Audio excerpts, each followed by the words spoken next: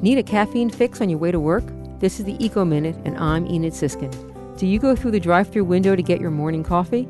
See if your local coffee shop will let you use your own traveling cup. Many will. According to published studies, Americans use more than 16 billion disposable coffee cups every year.